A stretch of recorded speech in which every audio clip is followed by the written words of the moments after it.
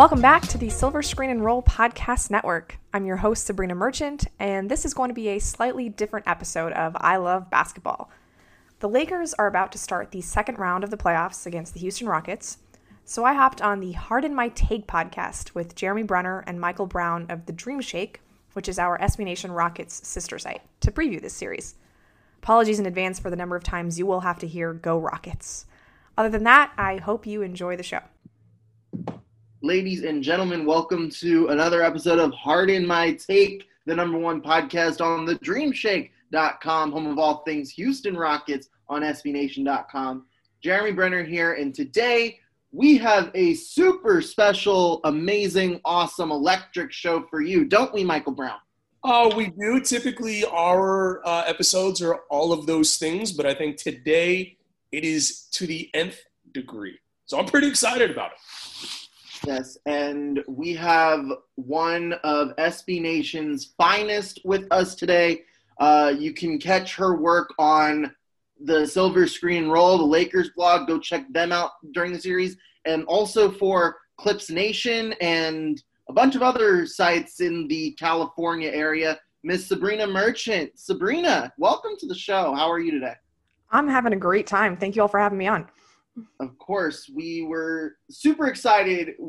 As soon as the game went final, I sent a DM like, let's get someone on the podcast. And I was crossing my fingers. I'm like, I really hope it's Sabrina. I really hope it's Sabrina. And I've read your work for a while now, so it's finally good to meet you somewhat in a way. It's very sweet. Thank you. Yes. So here we are, Rockets Lakers beginning tonight. September 4th. It feels like a bajillion years since the playoff began, at least for us, for Mike and I, because that series aged us terribly. But Sabrina, the Lakers have been off for a while. So what was your reaction on Wednesday night when Game 7 went final? It was official. The Rockets were going to play the Lakers. What was your instant reaction? So I'm not going to lie. I have been watching the standings since probably February, hoping that the Rockets would not be in the Lakers bracket for the playoffs. Got so close, really, so close to that not happening. Mm-hmm. So my instant reaction, I would say, was disappointment that this is happening. But I will say I was a lot more impressed by the Rockets before the start of the series than I was at the end of Game 7. That's fair. Mike, Yes. Obviously, we've been thinking about this for a while now, but once it was, Lakers, that's your next opponent. What was your instant reaction? Excitement. There's a lot to this series. I started thinking about it, and it's Russell Westbrook and James Harden versus LeBron James and Anthony Davis. But it's also Dwight Howard playing his old team. It's Mike D'Antoni coaching against a team he's coached against before. The role players between Eric Gordon and Covington and Kyle Kuzma, and, the list goes on. This is a very, very interesting series for a lot of reasons, but initially, very excited for this series.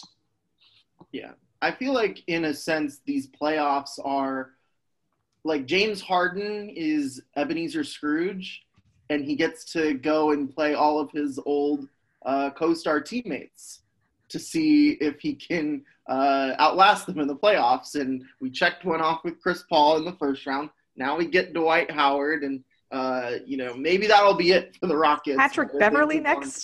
Patrick Beverly, there you go. Yeah, it's Lou Williams. Those guys didn't end up on the best of terms, at least when Lou Will left. For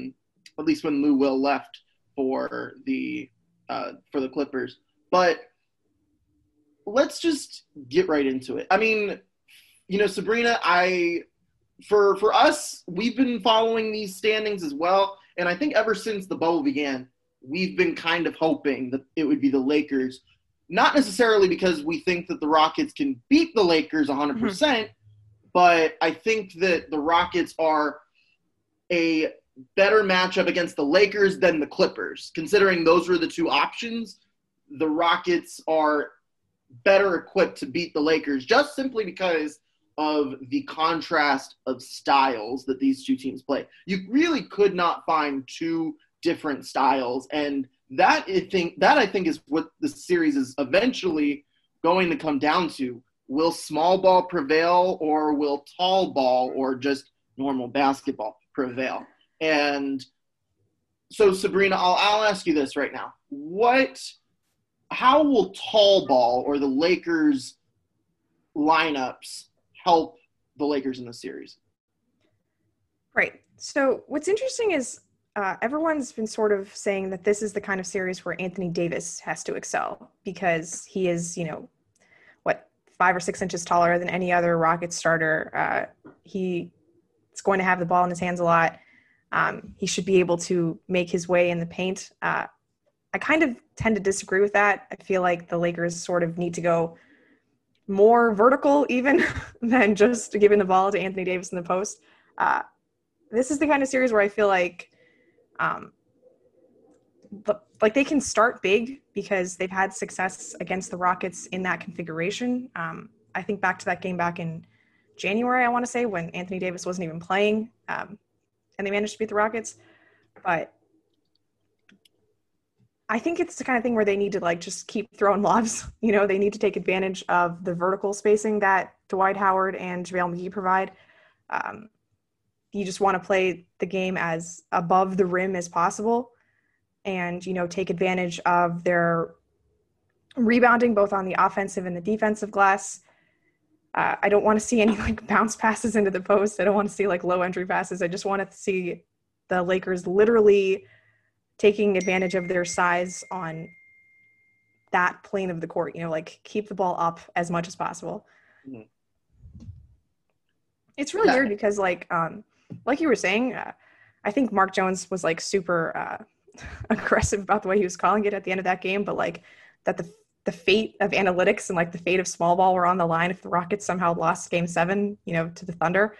But I do think from a completely objective perspective, this is the most interesting possible matchup we could have gotten in the Western Conference, just because of the way these two teams approach things. Frank Vogel literally does not get to offense until he's thought about defense 6 or 7 times. And Mike D'Antoni is exactly the opposite. Right. And the James Harden, Dwight Howard thing, I had totally forgotten about. It's been so long. I can't believe that that's still a thing.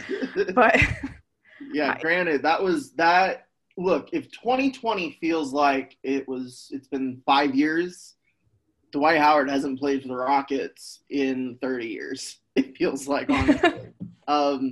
But I think that this series is going to come down to coaching because, like you mentioned, the Rockets obviously are going to play small, and I don't see them, as I'm sorry, Mike, we saw Tyson Chandler once in the Thunder series. Even against the Lakers, I don't think we're going to see him, but I think the Rockets are going to double down on what they got. Mm-hmm. But it's going to be up to Vogel and D'Antoni in a sense. Are they going to double down on their philosophy, or are they going to play it as is and adjust as the games move on, as the series moves on? How would you expect these philosophies and these adjustments to take place during the series?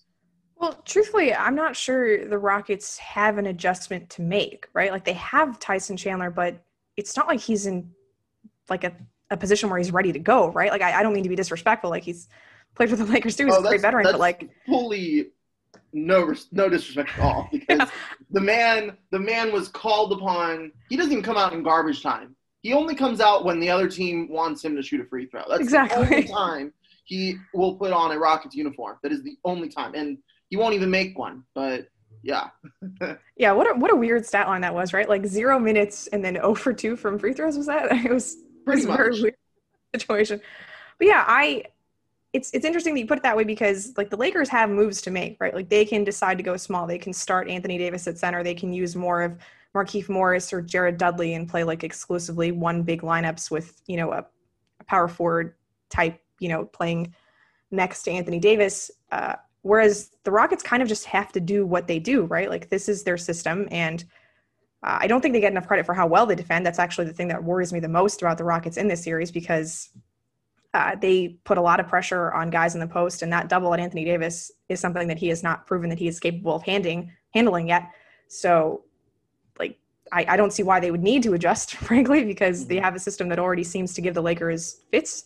But yeah, it seems to me that like the Lakers are the ones that would have to make moves as the series goes on, whereas the Rockets, like, this is what they do, and they're going to keep doing it, and you just sort of live with it, right? Okay. Mike, do you have anything to add with for Sabrina? No, the matchups are interesting. I do think a lot of what the Lakers are going to do is going to – there's really – Sabrina, you hit the nail right on the head. There's really nothing for the Rockets to change. It's we're going to try and run. We're going to shoot a ton of threes. And Vogel's going to have to make a decision, I think, on how he wants to use JaVale McGee and Dwight Howard, along with Davis. Do they just go with a monster lineup?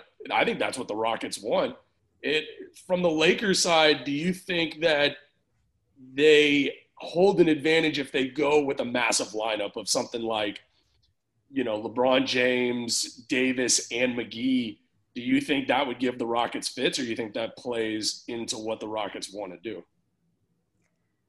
I mean, I don't love that starting lineup against the Rockets. Like, I think it's way too big. But I also think that when you're the 1 seed, it's really hard to change what you do, to change what got you to this point before the series even starts. Like, I understand that there are teams that pose different matchup problems, but I mean, I don't think that Houston's offense is like demonstratively better than Portland's was heading into last series, and the Lakers made defensive adjustments within their base personnel to figure out how to contain those two guards that still used like that same starting lineup, and I think they were pretty successful with it. So even though we're probably going to get to a point where Anthony Davis plays more and more at 5 down the stretch of games, I just don't think it's realistic to expect the Lakers to abandon their starting lineup like before the start of the series, or unless they lose by like a significant margin in game 1, even in game 2, it's just like they won a lot of games, right? They won 49 games heading into the restart. Like, this was a very successful team with this particular style, and it seems to me that they're just going to work on their coverages within that lineup rather than altogether changing it. How deep are the Lakers going to go? Are they going to play 9 guys? Like, I would expect 9 guys, right? So there'd be LeBron, Danny Green, it'd be KCP starting, and then be Anthony Davis and either Kuzma or Morris, and then the other comes off the bench. And then who else would come off the bench? Caruso and – I mean, I'm assuming JaVale's going to start, so he'll get, like probably just like those spot minutes at the start of the first and third quarter. But the Lakers are going 10 deep in the first round with that starting 5, and then you've got Dwight, Kuzma, Markieff, J.R. Smith, and Alex Caruso off the bench. I'm sorry, they were on 11. Wait, did I go 11? No, I said Kuzma. Sorry, yeah, just 10. J.R. Smith is going to be gone. He's not going to be in the rotation. I can't see that happening. But Rondo is back, and my inclination is that he's going to play for better or worse, and my instinct says for worse. So they're going to play 10, I think. The first person I would assume that gets excised from that rotation is Dwight, just because I don't see how he's going to be in a situation where he's just not getting called for offensive fouls all the time. He doesn't really have a place in the series. Maybe if they put him in the starting lineup and then just excise JaVale, although then you get into a situation where you've kind of ruined JaVale's confidence for the rest of the playoffs, assuming you get to that point. But I think there's only going to be room for 1 center in the rotation, and then they'll probably go like 9 beyond that. Yeah, so you mentioned Rondo coming back. He left the bubble early on. I want to say it was even before any games were played. Yeah, even before the games. Yeah, and then he returned some point within the playoff series around then, and he's quarantined already. And so how much – and I don't believe he played at all during the Portland series, correct? Yeah, he has not taken the floor yet in Orlando. So how much of a risk is it to bring in a guy like Rondo, who is not in playoff rhythm necessarily, to bring him in this deep into the playoffs, But in a way, because the Rockets play so small, a guy like Rondo is needed for the Lakers, I would think. Yeah, I kind of go back and forth on the need for Rondo because on the one hand, they don't really have a point guard who can run anything other than LeBron James, although Caruso has been better at that, and he got an opportunity to do more of that in the Portland series. So there are definitely times when you see the Lakers attempt to run offense when LeBron is not on the floor, and it's just like, oh my God, something needs to change. But then there's the other end of the floor where Rondo is going to get hunted. He is just going to get mercilessly abused by every single Rockets player. And I am just terrified of that possibility. Mm-hmm. So I think he's going to play. Frank Vogel just loves him. LeBron loves him. Anthony Davis loves him. I do believe there are situations where when LeBron is off the court and Anthony Davis is still there, you got to have a guy like Rondo there just to avoid the Lakers becoming too stagnant. But my hope is that he's not exceeding like a 10-minute mark because those defensive shortcomings are real. And for a guy who legitimately has not played a game of organized basketball since March 10th, I don't want the first minutes to come against, there's James Harden. That's a problem. So, Mike, after everything that Sabrina has said so far about her insight with the Lakers, name one thing that makes you feel good and name one thing that makes you feel a little worried. The Rockets should dominate the guard position in this series. Russell Westbrook and James Harden should feast on what the Lakers put onto the court at the guard position. Now, my thoughts is that Danny Green will end up on, James Harden, obviously, to begin with. But if you're the Lakers, who do you put on Westbrook? Is it KCP? Is it, do they put LeBron on either Harden or Westbrook to begin the series? I don't think so. So I think I feel really, really good about the matchup with the guards against the Lakers. One thing that scares me is Anthony Davis is playing out of his mind right now. And he's a matchup nightmare for any team, not just the Rockets. But if you're the Rockets, if they put JaVale McGee and Anthony Davis and LeBron out there, they're going to struggle defensively, I think, against those three guys and containing those guys on the boards. So that's where I'm coming from with respect to that question. You don't think LeBron is going to guard either one of Harden or Westbrook? Because I think he's I'm with Michael. Harden. I don't think he's going to start on either of them. Yeah, if you're the Lakers, you're not going to start off with that. You're going to keep that in your back pocket. You're going to see, if you're the Lakers, you're going to hope that James Harden's shooting struggles continue in game one, and you can get away with keeping Danny Green or KCP on one of them. Westbrook too. They're only going to put LeBron on either one of those guys if they need to. They do not want LeBron to be expending that energy on the defensive end of the floor if he doesn't have to. So, Sabrina, who does get the assignments of Harden and Westbrook in this series? Yeah, I think Michael's right. I think Danny Green is going to start on Harden. I do believe the Lakers are comfortable with that matchup because Harden's not like one of those speedier guards that gives Danny Green trouble. Obviously, he gives plenty of fits to every defender. I just think Danny Green's build is a little more suited to guard someone like James Harden. And then they're going to put KCP on Westbrook because at least he has the speed to keep up with him. And that would put LeBron on Eric Gordon. I guess. Yeah. I think that'd be a difficult matchup for Eric Gordon because what we've seen in this series so far, it's Eric Gordon, I'll say this now, and he is the streakiest player I've ever seen in the history of basketball. This man, I tell you, if you want to know if the Rockets will win or lose a game, look to how Eric Gordon plays. If Eric Gordon's playing well, the Rockets will win. If Eric Gordon is playing poorly, the Rockets will lose. There is no gray area. It is black. It is white. It is no in between. You saw it in Game 7. Eric Gordon had his best shooting night of the series. He led the team with 21 points. The Rockets win.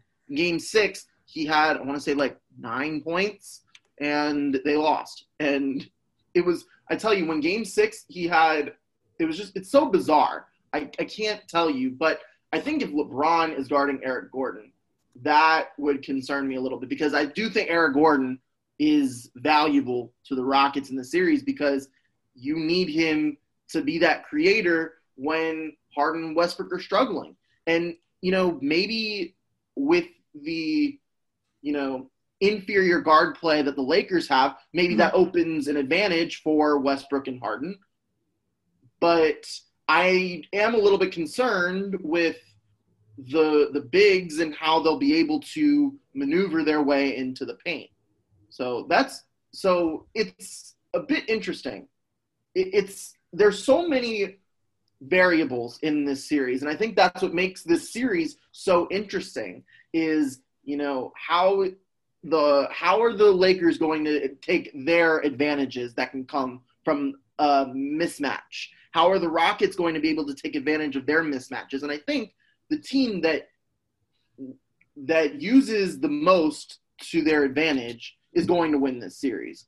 And it could be I could see a game where the Lakers win by 20 and then the next night the Rockets win by 20. They're so far on the spectrum that this series is so unpredictable. I can't imagine trying to – I could imagine – none of the outcomes would surprise me, honestly. Yeah, the variance is off the charts. Mm-hmm. Yeah.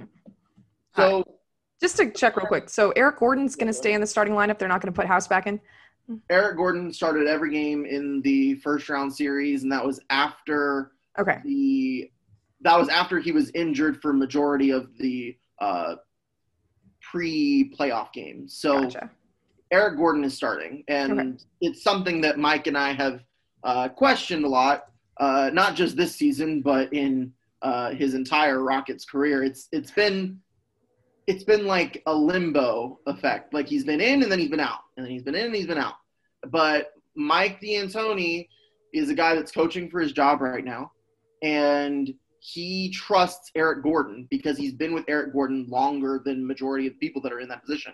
Okay. So I think that's why he is leaning towards him at this point in the season. Gotcha. So, Sabrina, I feel like we have put you in the hot seat, and it is time to reverse the fortunes, return the favor. Mike and I are in the hot seat. We've made it a love seat, so there's room for the both of us now. So we're in the hot seat now. Any questions you have the floor. Got it. So should I be concerned that the Rockets did not look good against the Thunder, or is that just a quirk of their 3-point guard lineup just presenting a different challenge than most other teams? Yeah, Mike, why don't you take that one? Yeah, I think this was a really emotionally charged series for the Rockets. The Rockets got pushed to the edge by a guy in Chris Paul that was out for revenge, And I think in Game 7 they dared Dort to beat him, and he came up with a career night, and the Rockets just found a way to win. And I think right now their biggest emphasis is on just win the game. And, Harden only took, I believe it was 15 shots, in Game 7. So I would be nervous that the Rockets were able to come out of that series just to begin with. So I wouldn't put too much stock into their performance in Game 7, because they showed throughout the series that they can get the 3-ball going at any time. And their defense, they're playing some of the best defense of any team left in the bubble. Yeah, the Harden went 4-15 in Game 7, which I'm surprised how the national narrative was today with Harden. I was expecting a little bit more criticism for him. But also, I think I was kind of just so tunnel vision on the Rockets game with Game 7 and all that I completely missed. I didn't miss it, but I missed the impact of the Jimmy Butler shot at the end of the Bucks Heat game, which I think is what Giannis took a lot of the heat off of Harden, didn't he? Yeah. Which, the fact that we had 4 games on Tuesday and Wednesday, all decided by 2 points or less, phenomenal. And I'm curious to see how it's going to go in this series. But I would say that the Rockets are just so streaky. Mm-hmm. But the thing with the Rockets, though, they have been in every single game that they've played. They're not going to lose a game by a large margin. And we saw this even last year, where every game against the Warriors in the second round series they lost was decided by 6 points or less.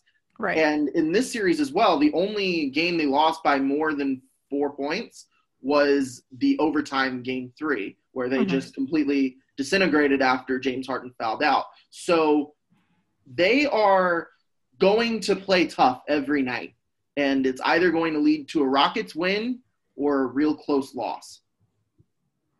So they're going to start with Covington on Davis, I assume, and then PJ Tucker on LeBron?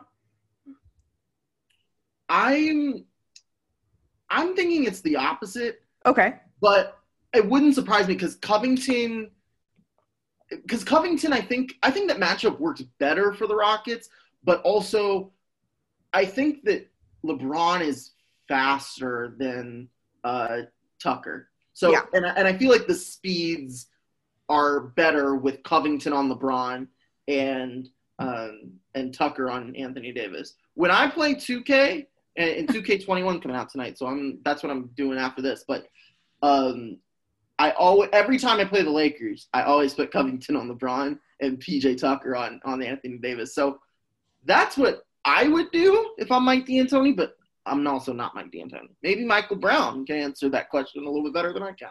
I think it's not necessarily who's going to be on which guy, because the Rockets switch so much. True. And that's one of the main points of when they went small is, okay, if you have a lineup of Harden, Westbrook, Gordon, Tucker, and Covington, you're going to see all of those guys switch so much on. There's going to be times where Harden ends up on Davis or Gordon ends up on LeBron. I think Covington's probably the best matchup for Anthony Davis just because of his length. Mm-hmm. And PJ Tucker is a little bit stockier, and it's harder to get around him compared to Covington. So I think LeBron is probably best guarded by PJ Tucker. But I think they switch so much that you're going to see all of the guys end up on everybody in the starting lineup for the Lakers. To add on to that a little bit, I think what's going to happen is the Rocket, other than Danny Green, and the thing is Danny Green has not been shooting three-pointers really well in the bubble. So I think that the Rockets you're going to see all of them inside of the three-point line, and you're going to look at help side defense. And that's a big reason why the Rockets defense is right now number one in the bubble. And I don't think that was true a couple days ago. I'm not sure if that's changed recently, but since then, they've held Thunder to average of 103 points, which is pretty impressive in the last two games. So I would think that, you're going to see a lot of help side defense too, especially with Anthony Davis, because Anthony Davis is, like you mentioned, a skyscraper, and he's like, he's like Godzilla compared to the Rockets, But so I think you could see a lot of if you see him post up on him, the Rockets might be able to bring in that help side defense, and it's going to come down to Anthony Davis to either make the bucket in time before the help side defense comes, or find the open man on the perimeter. Yeah, my gut tells me that Anthony Davis posting up is not an optimal outcome for a Lakers possession. Some high screens that get him a favorable switch are probably a better idea, but I'm terrified of the thought of Covington coming in on help defense and just stripping the ball away from him time after time. So that's not a situation I like very much. One more thing. Does Austin Rivers just not like playing in front of his dad? I don't think Mike D'Antoni likes playing Austin Rivers in front of his dad. Because what we've seen in the last few games, ever since the strike, the Rockets have crunched their rotation a little bit, and that's because Russell Westbrook came back in Game 5. So in the first 4 games, you didn't see Russell Westbrook, which opened up minutes for Austin Rivers. So in Game 4, the last game without even in Game 4 against the Thunder, the last game before Westbrook came back, Rivers only played 15 minutes. So I wouldn't think Austin Rivers is going to play that much of a role in this series, to be fair. Although Mike is a big advocate for him, and maybe he'll explain why he should be playing this series. Yeah, I'm a big fan of his because of his lateral quickness.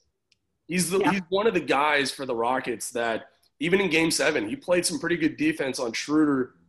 And his ability to get to the bucket is it's pretty solid. And I'm a fan of his. I like his game a lot. Jeremy's right. I don't know how he fits into this series just yet. To be fair to the Rockets rotation and to be fair to D'Antoni, the fact that the Rockets had to play the last series mostly without Russell Westbrook, and he had to adjust that rotation. It's not easy, especially in Orlando where you're playing every other day. Right. I think it was really big, though, that Westbrook was able to get in the last couple games against Oklahoma City because I think he got a lot of the cobwebs out. I think he's now ready. You're going to see a different Russell Westbrook against the Lakers than you did against the Thunder. And for the Rockets, that is fantastic news. Yeah, so is Macklemore just gone from the rotation? He was that's Jeremy's guy. That's Jeremy's guy. That is my guy. I didn't mean to push any buttons. I am the president of the Benny Mac fan club. But, it's interesting because for a team that shoots as many threes as the Rockets do, you would expect the team's best three-point shooter to play a little bit more or, at all. But in Game 6, he played like 4 minutes, which, that doesn't even count in my book. He didn't score. And he was a DNP CD in Game 7. I think part of it, honestly, is a ploy to get his free agency stock to go down a little bit so the Rockets can sign him for a discount. That's what they did with Daniel House last year, and it worked out for them. That's a disaster. Three-year, $11 million contract, and that was a steal. So, I don't know. Ben McLemore, I'm curious because I think that what we see from D'Antoni is that his rotation, like he played at one point 8 guys. I think that was the most he played in a game, or in Game 5 against the Thunder. Granted, it was a blowout, right? But he played like 9 guys played in the first quarter. So I would expect even Tyson Chandler played that game. That was the game Tyson Chandler played, but 9 guys played the first quarter. So there was an idea that was going to get into the system, but also Westbrook was on a minutes restriction. So if I had to guess what the rotation is going to look like, Westbrook and Harden will start in the backcourt. Eric Gordon will be starting alongside Tucker on the wing, and then Covington at center. But the Rockets don't have a center. That's not right. It's not a word that exists in their vocabulary. And then coming off the bench, Jeff Green will get the most minutes off the bench.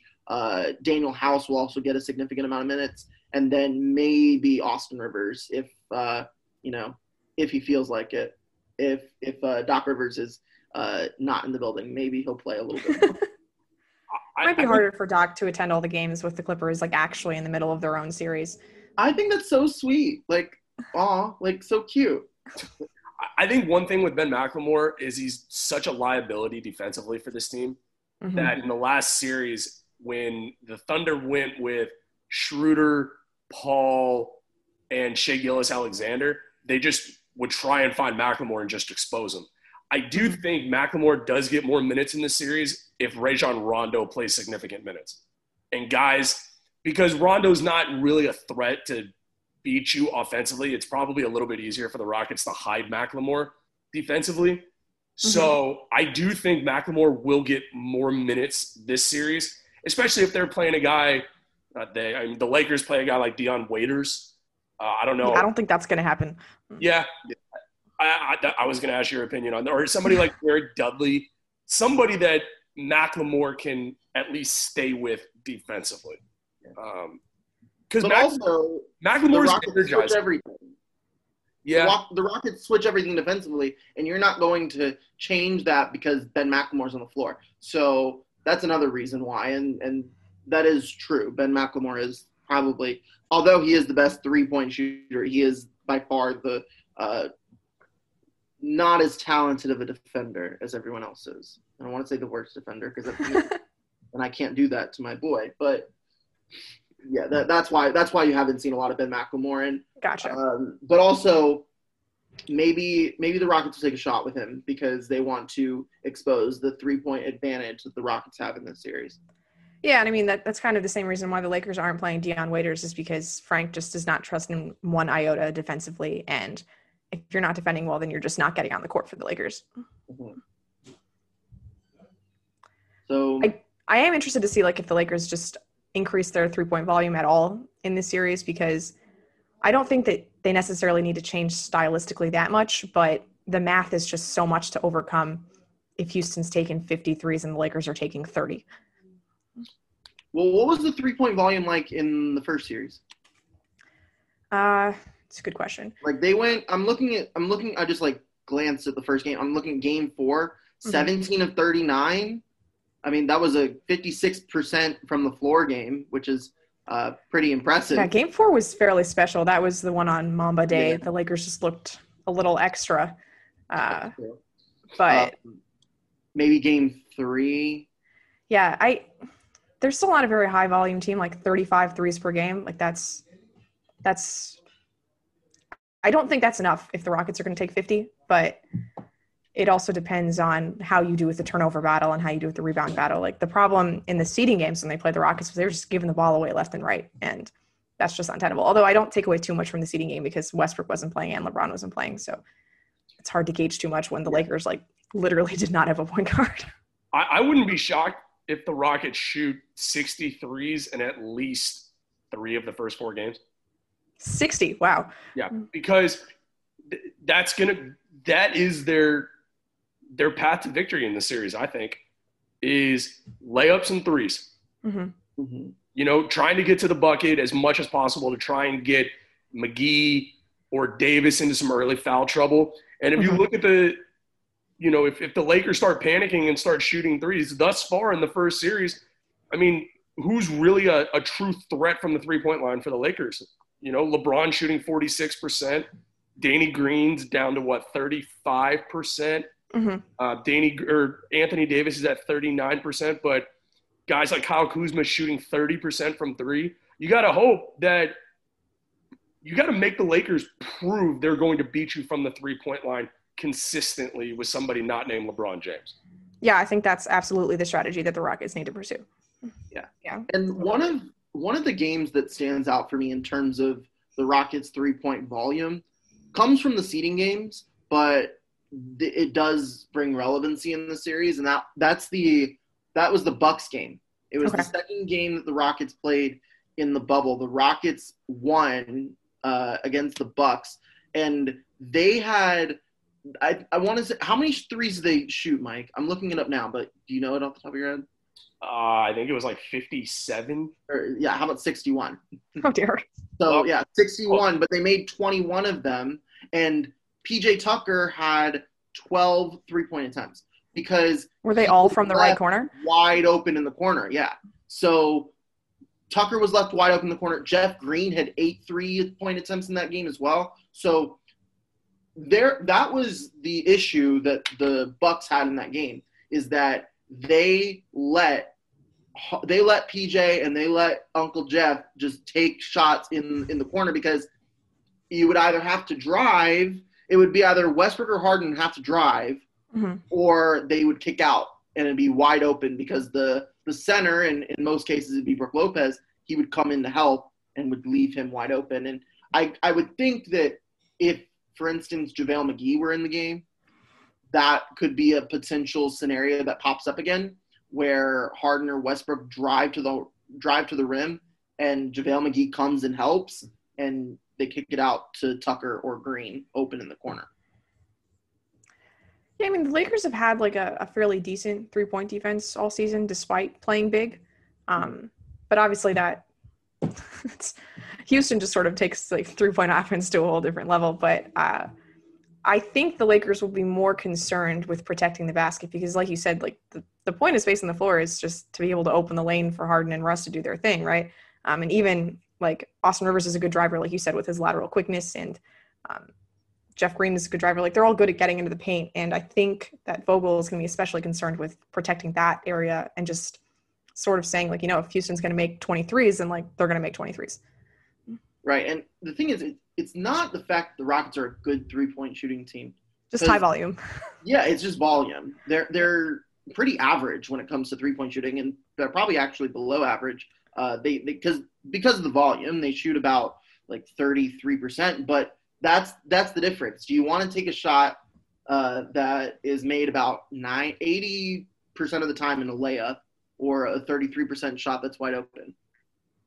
So and you do want to defend the layup because it's a higher percentage shot, and that's the whole math argument that the Rockets have made. Your best efficiency shots are a layup, a free throw, and a 3-point shot right at the perimeter, not one from Steph Curry range or Damian Lillard range, not like that, because that's not closest to the basket, but where PJ Tucker stands, that is one of the most efficient shots on the floor. And that is what the Rockets do. And it's a lot of the reason why the Rockets win basketball games is because they take that and apply it on the court. And, people may not like it. Like I was looking over at Silver Screen and Roll earlier today, and I was like, people were like already just bashing the Rockets and their style and everything. And I was like, yeah, I get it. But I mean, they're just doing what they're trying to do to win basketball games, and I'll take it. Yeah, honestly, the offensive Houston's offense is not as concerning to me as their defense because, like you guys said, those first few games of the OKC series, they were defending at a level that I did not think they were capable of sustaining for that long. When they're like, locked in on their switches and they're getting back in transition, which I know can be a bugaboo for like James and Russ, when they're doing all those things, like I worry heavily about the Lakers' ability to score against this defense. Like that's what concerns me more than their ability to stop the Rockets. Yeah, to see the team in the first half of the bubble when they played the Mavericks. Granted, the Mavericks are really good offense, but they gave up 85 points in the first half. First half, Sabrina, 85 points. And to see them go from that to the number one defense in the league is that's definitely been the point of emphasis for the team in the bubble, is more about how to strengthen the defense versus how to magnify the offense. Yeah, it's going to be really interesting. I'm just I'm fascinated by the contrast. I think it's a far more compelling series than it would have been had the Lakers played the Thunder, but I do think the Rockets are also a significantly better team. So despite the fact that it took them 7 games to beat the Thunder. Right. So I'm going to take some questions from Twitter. I posted to the Dream Shake Twitter account at Dream Shake SBN to get some follower questions. So I'm just going to read a couple here that I believe are worth contributing to the conversation. So this one is from at Phoenix Ashes on Twitter, Alex Swain, and he asks, what's the biggest non-LeBron reason the Lakers win this series, as different from Houston going cold or something like that and losing it? So, Sabrina, I guess that you are the person that is best to answer this question. Well, at the risk of being like super predictable, it's because Anthony Davis just goes ape, right? Like that he proves unguardable because he uses his length to just finish over the Houston defenders, and he's a menace defensively, and he is simultaneously able to protect the paint and close out on shooters. Basically all of those unicorn things you talk about. Exactly. Yeah, I mean, if Anthony Davis is what he was against Portland, that's like the non-LeBron reason to worry about the Lakers. Mm-hmm. And this one comes from at Norman Tanaka, and he asks, how do you think the non-PJ Tucker defenders, Robert Covington, Daniel House, James Harden, fare against Anthony Davis and LeBron? And I guess Michael Brown, you're up, bud. You can't stop a LeBron James. You have to do your best to control the situation. You have to say, look, you can't get right up against LeBron. That you can't defend him like that. You almost have to say, look, we're going to give you some distance at the 3-point line. Prove you can beat us from the 3-point line. Because if you get right up on him, he's just going to go right around you and he's going to dominate at the rim. So for Daniel House and Tucker and in Covington and all these guys, they got to stay out of foul trouble. That's the biggest thing, because if one of these guys gets into foul trouble, the Rockets are in real trouble.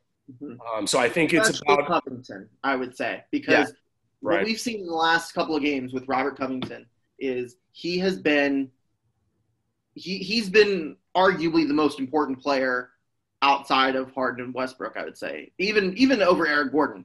And he's played his best basketball as a Rocket in these past couple of games.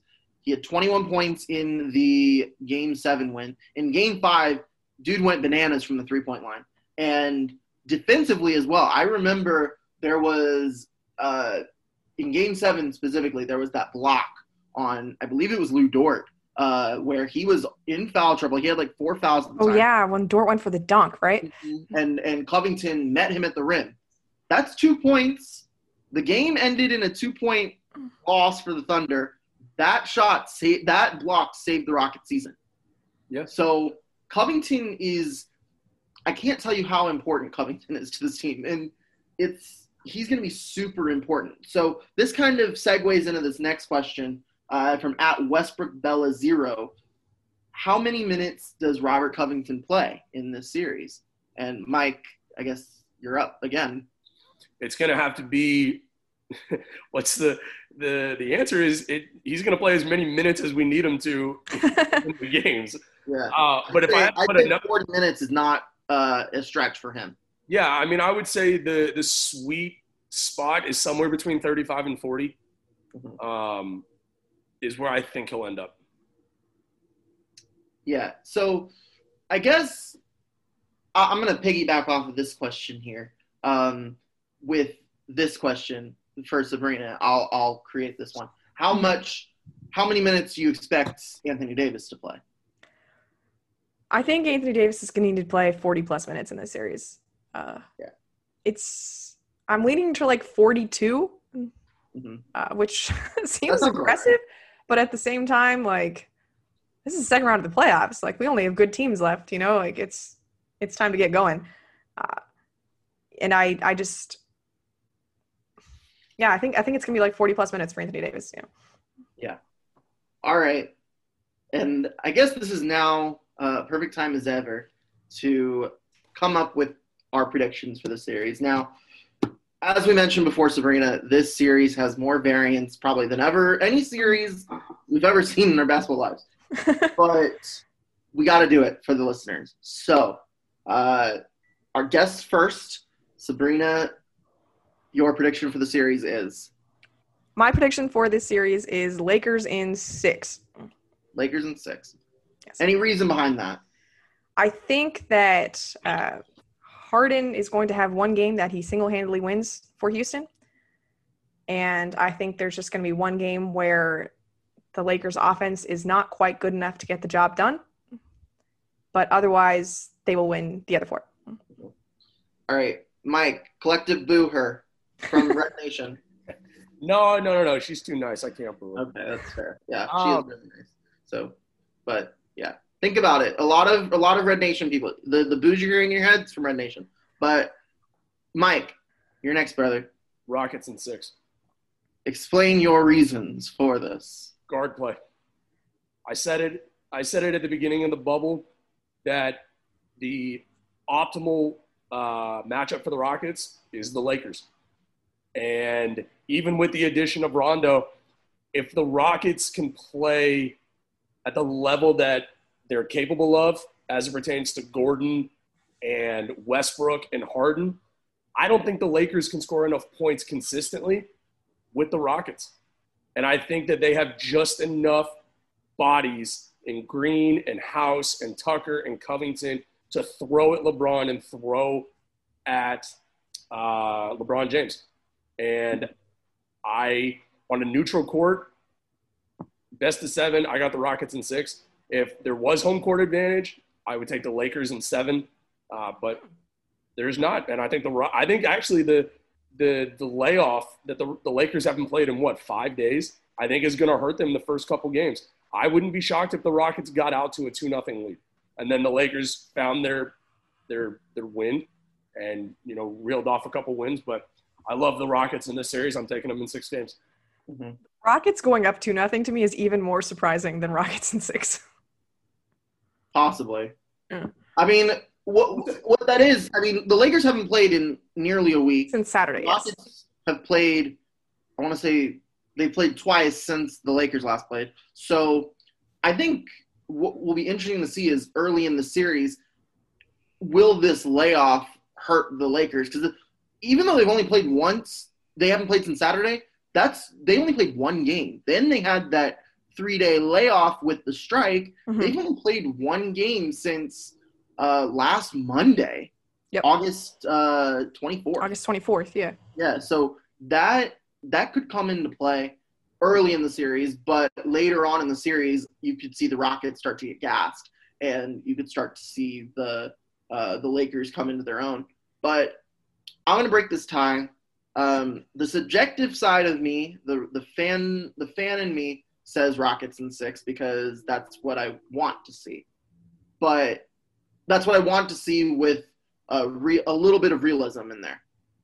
But what I think will happen, I'm sorry, Red Nation, I'm going to have to go Lakers in 7. Ooh. And I really honestly think that the reason the Rockets would lose this series is LeBron James. The guy is on a different level than everyone else. And I think that no two games in the series are going to be the same. I think there's going to be a game where the Rockets win simply because they make a ton of threes. I think there's going to be one game in the series where the Lakers win because they simply just dominate on the boards. I think there's going to be one game in the series where the Rockets win because Westbrook and Harden go off. And then similarly on the other side where LeBron and AD go off. But the thing with this Lakers team and the thing with LeBron in his whole career is he never goes away easily. When you – like the hardest thing to do is to eliminate LeBron James in the playoffs. It's one of the – like the only teams that have really been able to do it are the Kawhi Spurs and the KD Warriors. Like that's really – and I guess just the Warriors in general, but those KD Warriors teams are on a different level. But to me, I think that it's going to come down to a similar series like we had with OKC. I think it's just going to be super, super tight. And look, if the Rockets can get to Game 7, I will be impressed. I think that this podcast we've highlighted a lot of the negatives that each team has. We haven't focused a lot on the positives because we're trying to suss each other out. We're trying to find out ways in which our team, whether it be Sabrina's Lakers or Mike and my Rockets, trying to figure out how we can beat the other team. And we haven't really focused on a lot of everything else. But to me, this is a really tight series. It's going to come down, like these two teams are really evenly matched. It's going to come down to which team can use their style of basketball and use it to their advantage. That's the team that's going to come out of the series the winner. So I think this is a good place to park the rocket ship. Thank you so much to Sabrina Merchant from SB Nation and Silver Screen and Roll. Please drop your Twitter handle down below so that the listeners can follow you. I'm at Sabrina JM on Twitter. That's Sabrina with 2 E's. Yes, and go follow Lakers SBN on Twitter and silverscreenandroll.com for everything Lakers, at SBNation.com throughout this series. And Mr. Michael Brown, my co-pilot, your turn, bud. You can follow me at Big Red Hat Guy. Make sure to send us tweets using the hashtag Slim Jim and the Pocket Rockets. Absolutely. And you can follow me on Twitter at Jeremy Brenner, JeremyBrenner. We'll be back tomorrow night with our Game 1 recap episode. If you don't want to miss a single episode, be sure to subscribe and download to the Harden My Take podcast wherever you listen to podcasts. Be sure to also follow the Dream Shake on Twitter at DreamShakeSBN. Give us a like on Facebook if you're over there. And to not miss a single bit of our coverage, head to thedreamshake.com, home of all things Houston Rockets, on SBNation.com. You won't want to miss a single drop of coverage during this Lakers series. we are going to have a wonderful series. I'm really excited about it. More basketball, more Harden My Take, more Rockets basketball. Absolutely can't wait. Special thanks to Sabrina again for coming on to the show. And until next time, go Rockets.